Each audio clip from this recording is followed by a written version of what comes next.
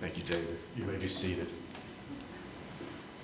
If you got your Bible and you want to turn to one simple verse, Romans 5:8, David already mentioned it. I do want to set out to do something tonight and do it in a way maybe that is a little unusual. But the great thing is I leave town Thursday morning, and so it's safe. But I want to set out to prove that God absolutely loves you. And guys, this morning I started with the Lord's Prayer, and the first word is adoration. Tomorrow night we'll do verse 10, alignment, and verse 11, then verse 12. I won't get through all of it, but it's what I've been praying in my own life when Jesus just pressed me and said, come up higher. It's also what I've been praying for my family. This is what I pray for my community. The truth is, I've seen God do more in the last stretch in some of the most unusual things. But for some of y'all that are a little older, like I am,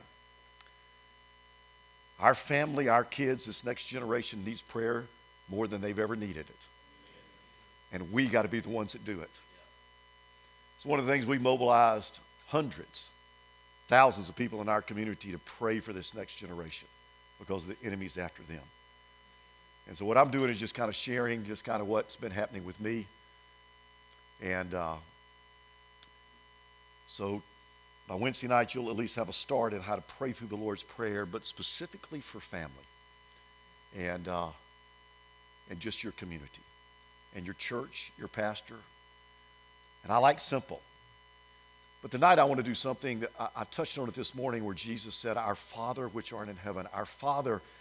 And I touched on the fact that so many people have grown up in tough situations and no father or no mother was perfect, and that hinders their relationship with God.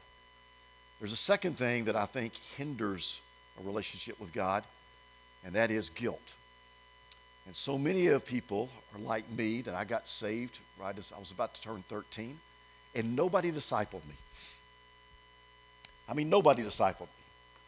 I stood at the altar at Hopewell Baptist Church in Barry, Alabama, and all these women came and hugged my neck and they cried. I got lipstick on my collar. And that was a leisure suit for some of y'all. You don't even know what that is. Some of y'all have no idea, okay? Worst style there's ever been. All you senior adults, don't talk about these young people's styles because we wore stuff that I won't go there. It's bad. But I remember they walked away, and I was standing there and think, okay, what next? And nobody took me aside and taught me how to walk with God. And I ended up, as soon as we turned 16, we moved, and when the human heart hurts, it's going to find some way to manage its pain. And so I went off for 5 years as an absolute idiot. I was the classic thing in the Bible of a prodigal son. And I was the Franklin boy. There was 3 of us. And I remember my dad walked in the bathroom one night after I got in way too late. And I remember he just did this. He looked at me and shook his head and walked out and never said a word. So how do you go from an idiot and a prodigal all of a sudden doing something different? You can't do that unless you've experienced forgiveness and know God loves you. Know the Father loves you, because the enemy's always going to say to you, oh, that's not real. You can't do that. God couldn't use you. And guilt will absolutely paralyze you. But what set me free from guilt was knowing the Father, my Heavenly Father, loves me. And so if you're going to start off every day, our Father, my Daddy, you got to be guilt-free, okay? And so tonight, I want to do something really, really strange. I don't want to preach. I want to story something. I want to put Matthew, Mark, Luke, and John together from the Garden of Gethsemane all the way to Jesus' death on the cross. Because it says, and God demonstrated his love for us, and that while we were yet sinners, Christ died for us. And so you can't take notes on this. But when I embrace this, I've been free from guilt ever since. Now, that doesn't mean the enemy doesn't try to whisper in my ear. But I'm telling you, I go look at the cross. Because have you ever wondered why there's a cross in all the churches? It's because it's the ultimate love letter from God, and he put it on a hill, and he said, I love you, don't you ever forget it. And there's a cross. So walk with me to the Garden of Gethsemane. Jesus went there often. But on that Thursday night before the cross, it was a different night. He went and he asked 3 disciples to go with him. And he asked them, for the first time, he asked them, would you pray with me? He had never asked them that before. Would you pray with me? He went a little way further and he began to pray, Father, if there's any way for this cup to pass, let it pass. Now guys, why would he pray that? What was that cup? Now, this morning we talked about the fact that God is what? One word, holy. So his love is perfect, his righteousness is perfect, his peace is perfect, his mercy is perfect, his forgiveness is perfect, but his wrath is also perfect. Now you think about the sum total of all the sin that's ever happened for all of humanity, all of it. The wrath of God has been released against it, and it's stored in a cup. And Jesus had to drink that cup. All of my sin, all of Hitler's sin, every person, that sin was stored in a cup, and Jesus knew it was God's will, the Father, that he would drink that cup. And so he prayed, Father, if there's any way for this cup to pass from me, let it be. He went and found his disciples. They'd fallen asleep. He said, guys, would you please pray with me? He went back and he said it again. Father, if there's any way for this cup to pass, let it, but not my will, but thine. Guys, there's a strange medical phenomenon in blushing when all of a sudden extra blood flows to the capillaries right underneath your sweat glands, and that's what causes people to blush. But in extreme trauma, those capillaries, and this is a medically documented thing, those capillaries will burst and blood will flow out of and ooze through the sweat glands. It's called hematidrosis. And the Bible records that Jesus sweat drops of blood. If you know you're about to take the perfect wrath of God, the cup of the wrath of God, don't think he didn't do that without saying and pleading, God, let this pass from me. That's trauma. One interesting thing about hematidrosis is it makes the skin incredibly sensitive. They say it's so sensitive that you can just blow on it and it will cause excruciating pain. And Jesus had spent that time with the Father, and he got up and he said to his disciples, come on, guys. This crowd came, and Judas came over to him and kissed him. That would have been incredibly painful, that kiss. But you know what's worse than the physical pain of a kiss on the cheek from a traitor? It's the pain of the heart from betrayal. And I'm so thankful my Jesus never betrayed me. They bound him. They took him, and there was 3 religious trials. The first one in the middle of the night was before Annas, and Annas was he was kind of like the mafia boss of the priesthood. He was this old cadre. I don't know any other way to say it. He asked Jesus, who are your disciples and where are they? Now listen, we may have betrayed Jesus, but I'm so thankful he didn't betray us. He didn't tell him. He just stood there in silence, stood there. He asked, what do you teach? This one he said, hey, ask them. They've heard me teach in the temple. And as soon as he said that, one of the officers hit Jesus. And that was the first of many, many blows to come. The first contusion that ended up on his face. The pain of that, I can't imagine. Went from Annas to Caiaphas. Caiaphas was actually the reigning high priest. He was actually the son-in-law of Annas. they had a problem there because the whole Jewish court system was set up that the reason the priests were so excited about Judas, when Judas accepted the betrayal of Jesus, he was really accepting to be the prosecuting attorney, what we would call the prosecuting. He would be the chief witness and the prosecuting attorney. But when they arrested Jesus and Jesus responded differently than Judas had thought, they were left without a witness. They were left without somebody to prosecute it. And so they started making up these things about Jesus, and they said he said he'd rebuild the temple in 3 days. He'd destroy it, then he'd rebuild it, and he really didn't say that.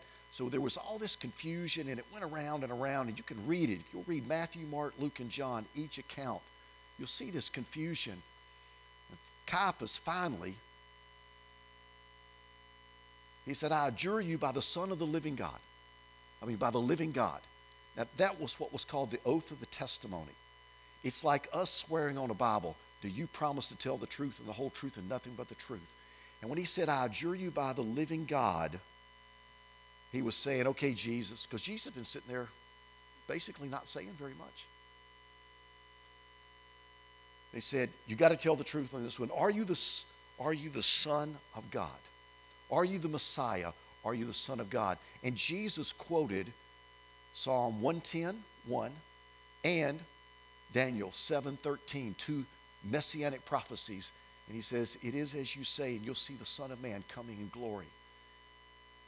And when they did that, Caiaphas did something that was illegal. The high priest was never supposed to tear his robe, but he tore his robe. And they began to basically start shouting, and that's when it was like, we've got to kill this guy. We've got to kill him because that's heresy. It's hard for us to imagine this kind of stuff, but if you'll watch stuff going on in the Middle East or in India, when the Muslims riot and do things like that, go kill people, you get a sense that this was a different kind of thing than maybe we're used to in our American way. So they took Jesus from that second trial with Caiaphas and a small group till they met with the Sanhedrin. That wasn't the full Sanhedrin. We know Nicodemus and some others weren't there. But they got straight to the point. And they said, are you the Messiah, the Son of God? And once again, Jesus quoted Psalm 110. And they began to mock him and beat him and things like that. But they took him to Pilate. And so there was 3 religious trials. And then there was 3 civil trials. Now, why did they have to do the civil trial? Because the Jews did not have permission to kill somebody.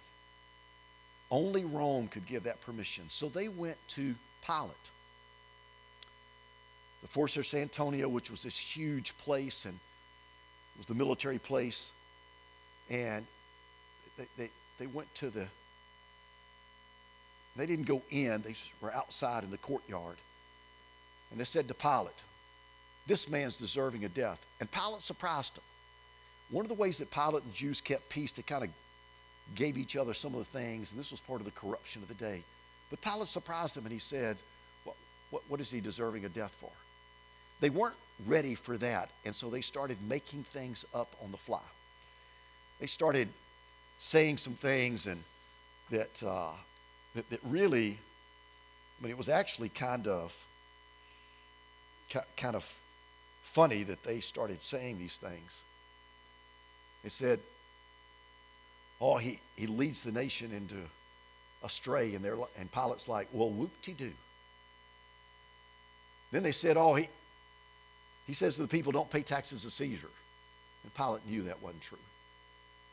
There was a moment that he said something about Jesus. They said something about Jesus claimed to be a king.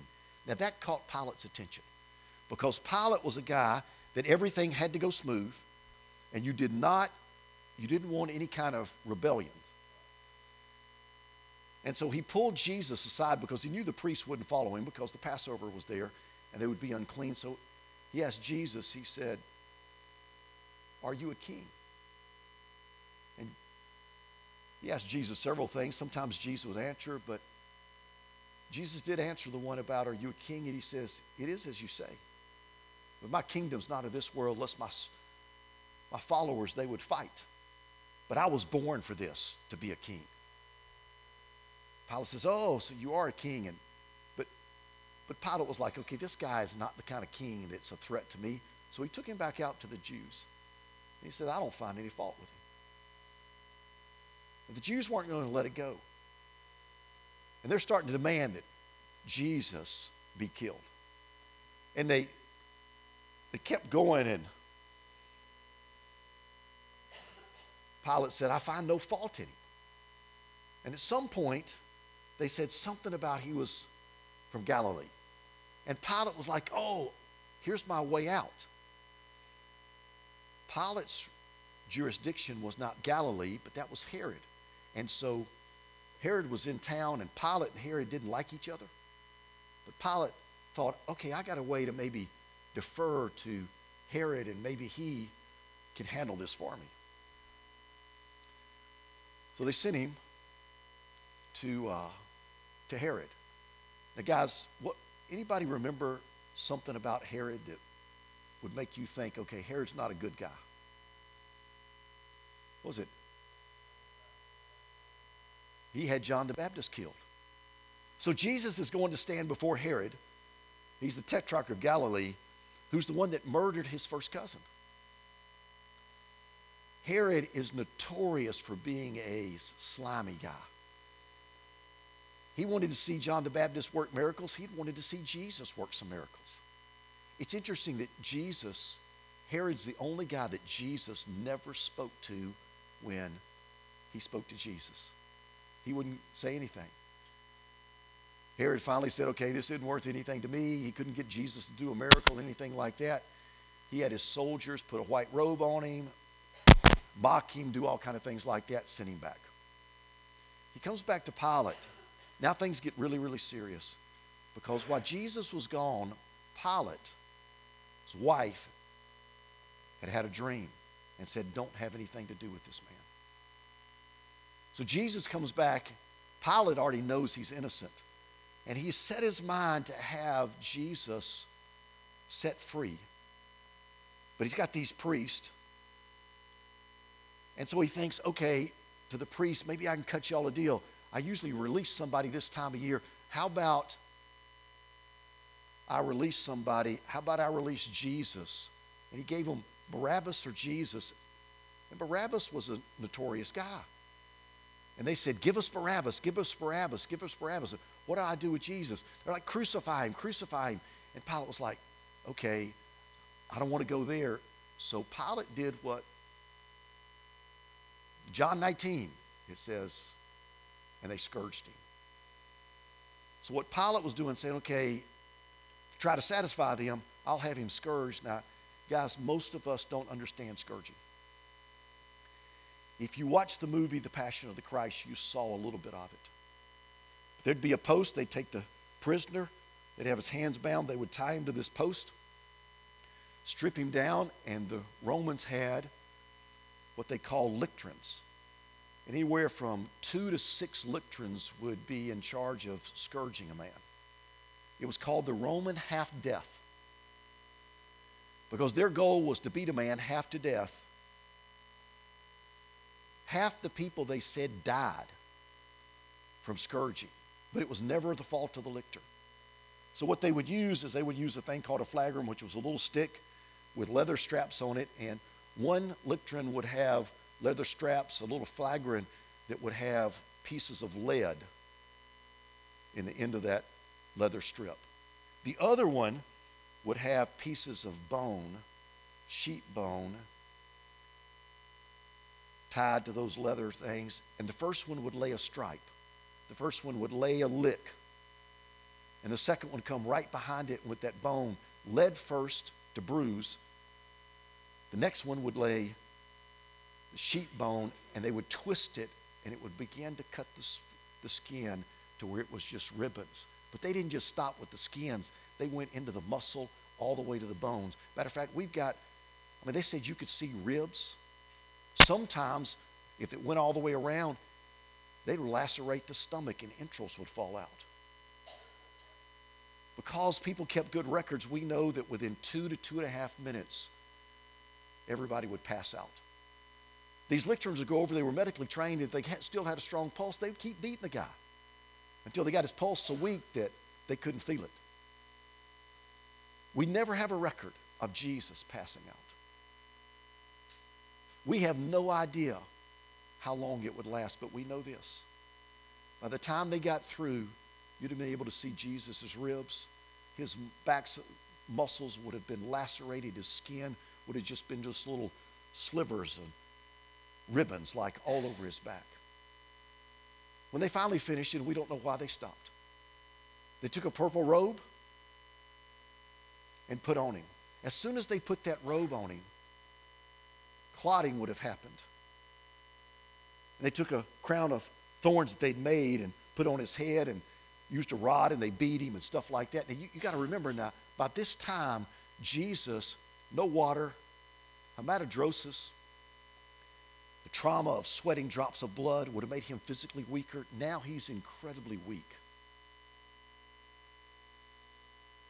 Many doctors said he probably was in critical condition.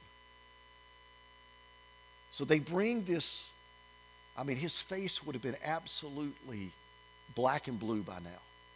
They bring him back, and there's this moment that they bring him to Pilate, and Pilate takes him out to the Jews, and he says, "Behold the man, here he is." What Pilate was hoping was that they would say, "Okay, that satisfies us." Anybody remember their response? Crucify him. What they had done to Jesus wasn't enough for the Jews. Crucify him, crucify him. Pilate calls Jesus back in and says, "Don't you hear what they're saying?" He said, "Don't you know I've got the power of life and death over you?" And Jesus, how in the world his mind was this clear? He says, "No, listen, you don't have any power except for what's been given to you." And Pilate got even more scared. And he had set in his mind that he was going to get Jesus released, and went out back to the Jews, and they're yelling, "Crucify him, crucify him." What was the turning point that caused Pilate to crucify Jesus? Guys, the Jews used blackmail. If you go look at the scripture, and you got to do a little study to kind of catch this, they said, when Pilate was saying, "I don't find any fault in him, he's innocent," they said, "Oh, you're no friend of Caesar's." Now, guys, that was a phrase, okay? There was two different ways that there was people ruling for the Roman government. One, you were appointed by the Senate, and the other one, you were appointed by Caesar. Well, Pilate had been appointed by Caesar because he had a friend who was the number 2 guy by the name of Sejanus. Sejanus had led a revolt, and now he'd been killed. So Tiberius Caesar, Pilate was on shaky ground, and he'd had 2 bad marks because the Jews had revolted against some stuff.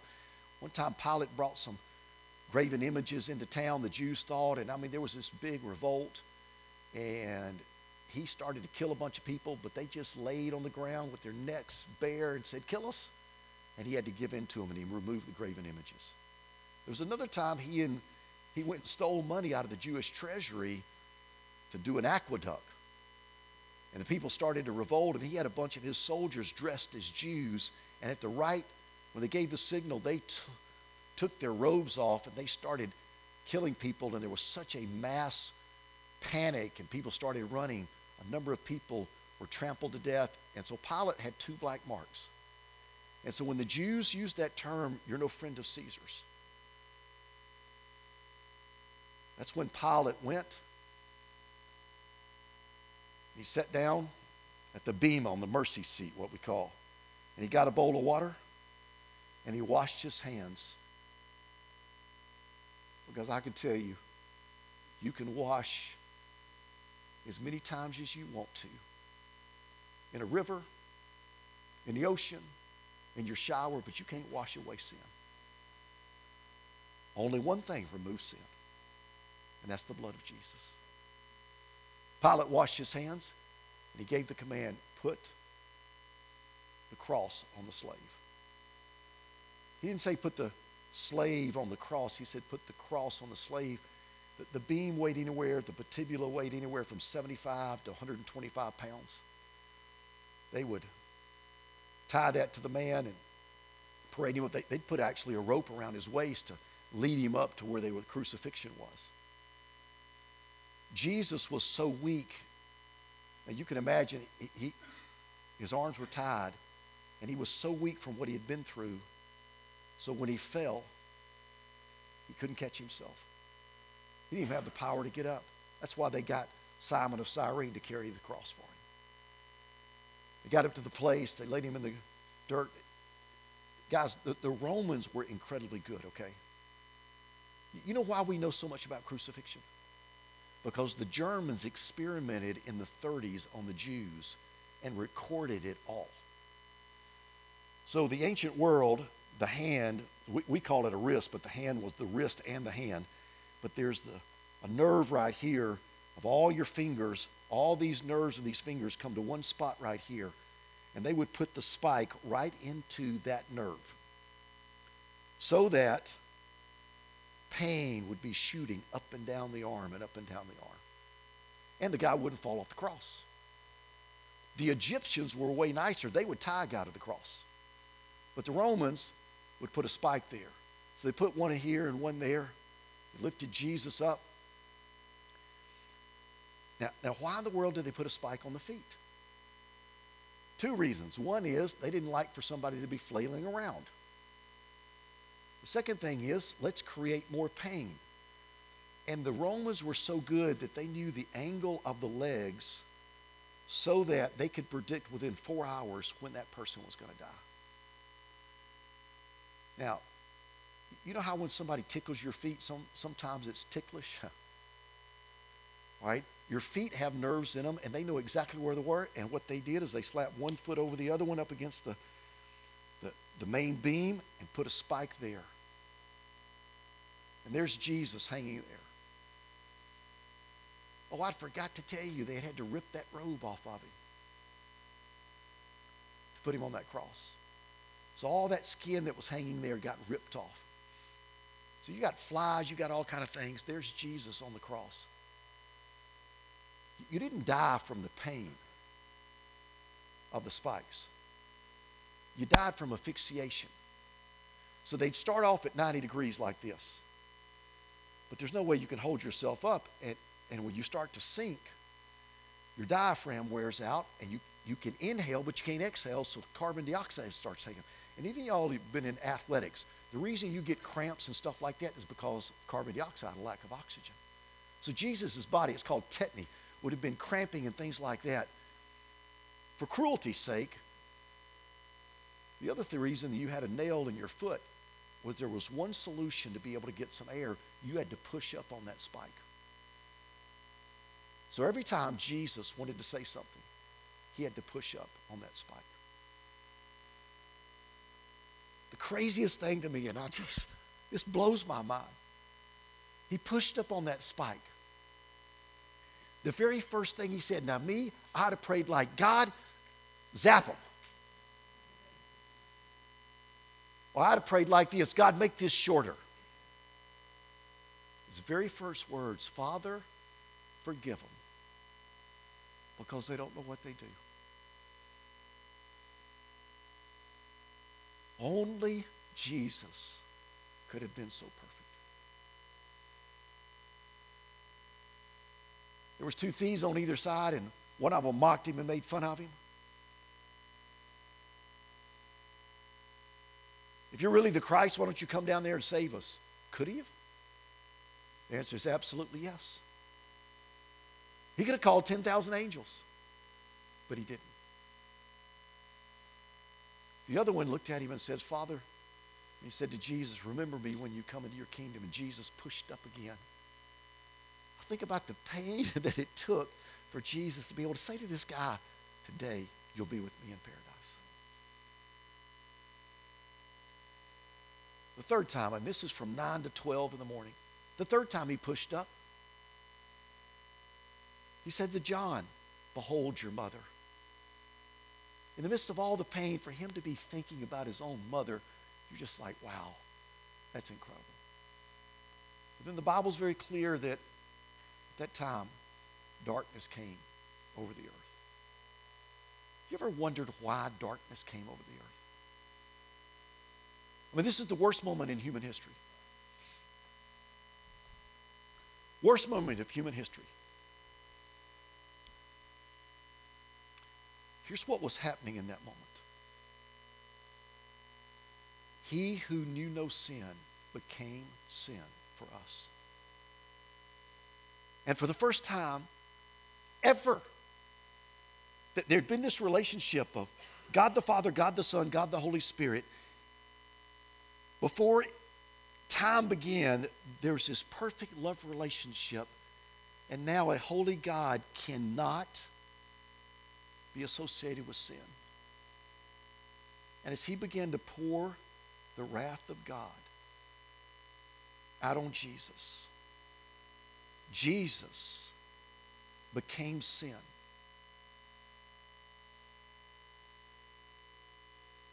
Every murder, every rapist, every child molester, the sin of every single thing, every one of us got put on Jesus. We know from some of the medical things that in severe trauma, most everybody passes out. And if they don't, their stomach will probably rupture. Jesus never passed out for 3 hours.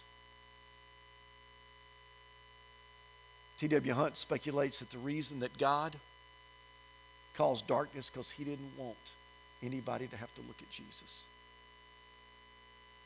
Who knows how contorted he would have been.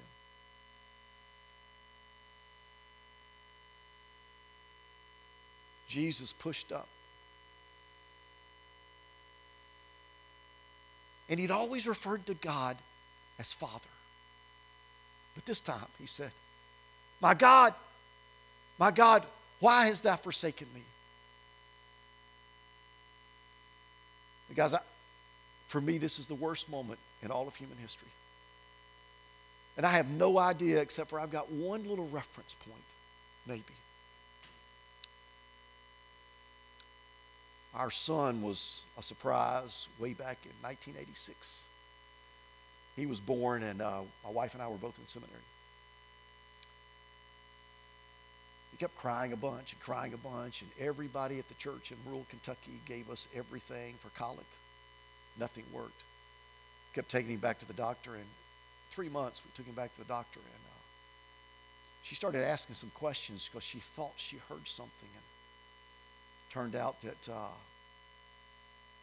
she said, okay, there's something wrong. They sent us to the cardiologist because she heard something. Our first 3 children that ended up were born with heart defects. Our son, they did a heart cath, and I'll never forget the doctor said, Mr. and Miss Franklin, your son's a time bomb. He's going to die in the next 24 hours. He can't live like this. And they explained it. I understood what they were talking about. He says, wait. And they went and found the doctors. That was before cell phones. They had to go physically find all the surgery team. We gave him over. He either lived or died on the table, and the Lord was very gracious, and he's alive. But I remember in intensive care, they kept him sedated. They finally let him start to wake up. There's this little 3-month-old baby. When he woke up enough to see me and his mother, you could see in his eyes, all he wanted was for us to pick him up, and we couldn't. That hurt me so bad, I couldn't even stay in the room. I had to leave. And here's God in heaven with his own son crying out, my God, why have you forsaken me? Who among us, if our children call us, don't run? I mean, just as fast as we can. What kept God in heaven? What kept a daddy from not running to his son? For God so loved you and you and you that he gave his one and only Son, that whosoever would believe in him would not perish but have eternal life. Every time I think about that. But we're not finished yet.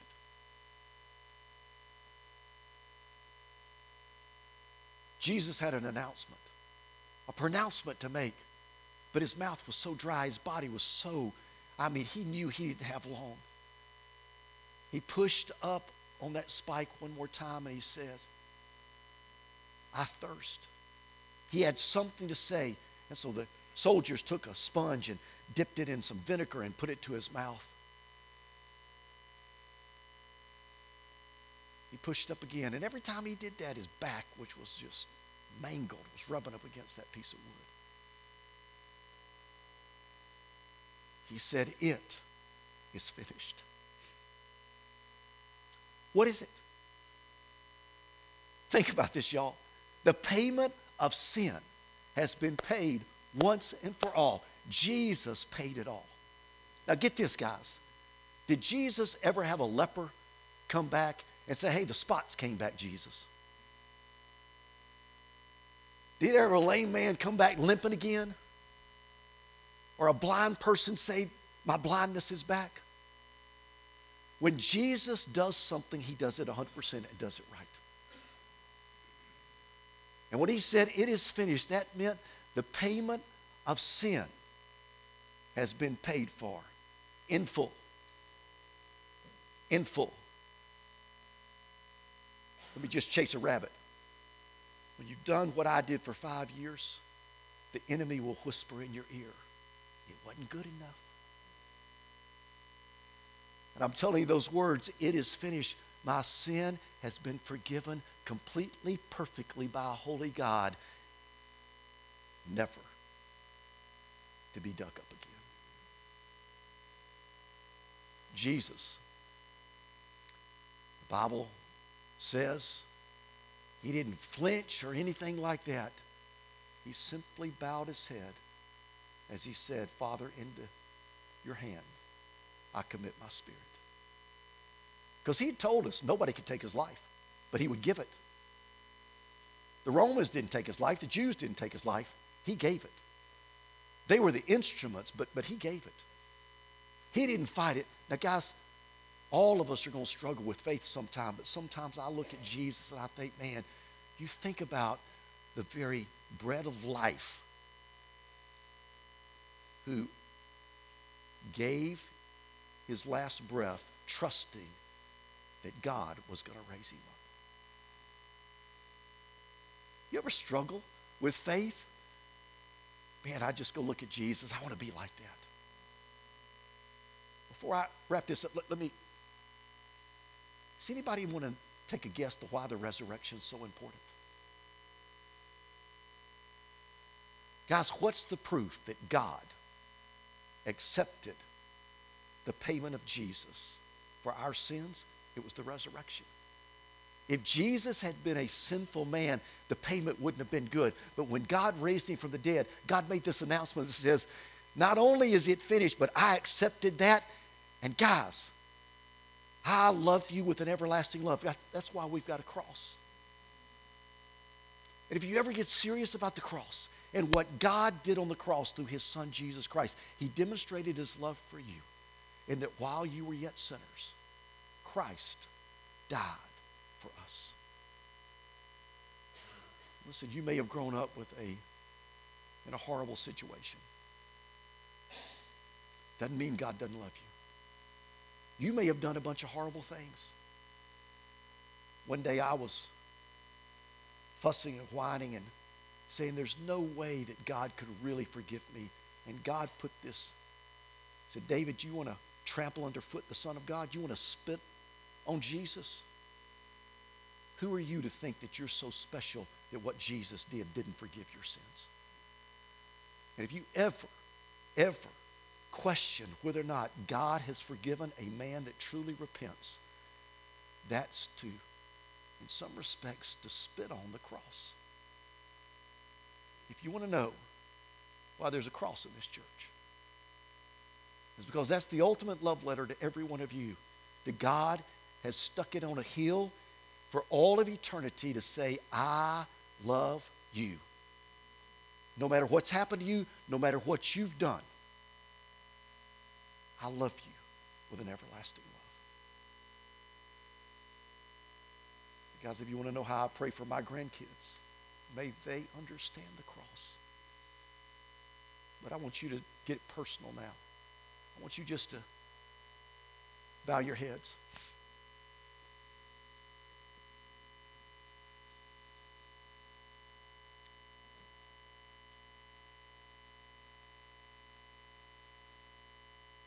And I want to ask you, do you really, really believe and know in your heart that God loves you?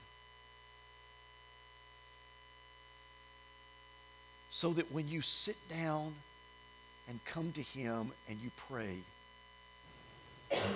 it's personal and it's relational. That he really is your daddy. And that he loves you perfectly.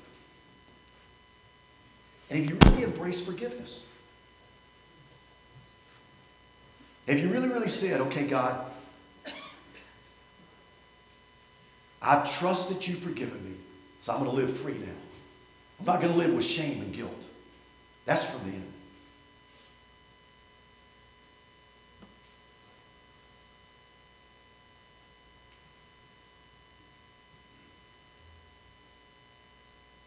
No, here's what the truth is. God has said it to you. The real question tonight is, what's your response?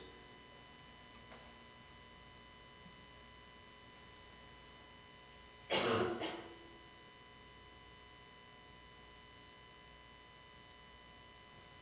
my sense is to do something maybe just a little bit. If you can just play a little music on the guitar. Guys, we're going to go into a time of just response, okay? You may want to come to the altar. But however God leads you, I want to get you to be real serious about this. Do you really believe that God loves you? And then what's your response to it? Maybe tonight some of you need to come here and you look up at the cross and say, I believe that you love me, God. And I love you.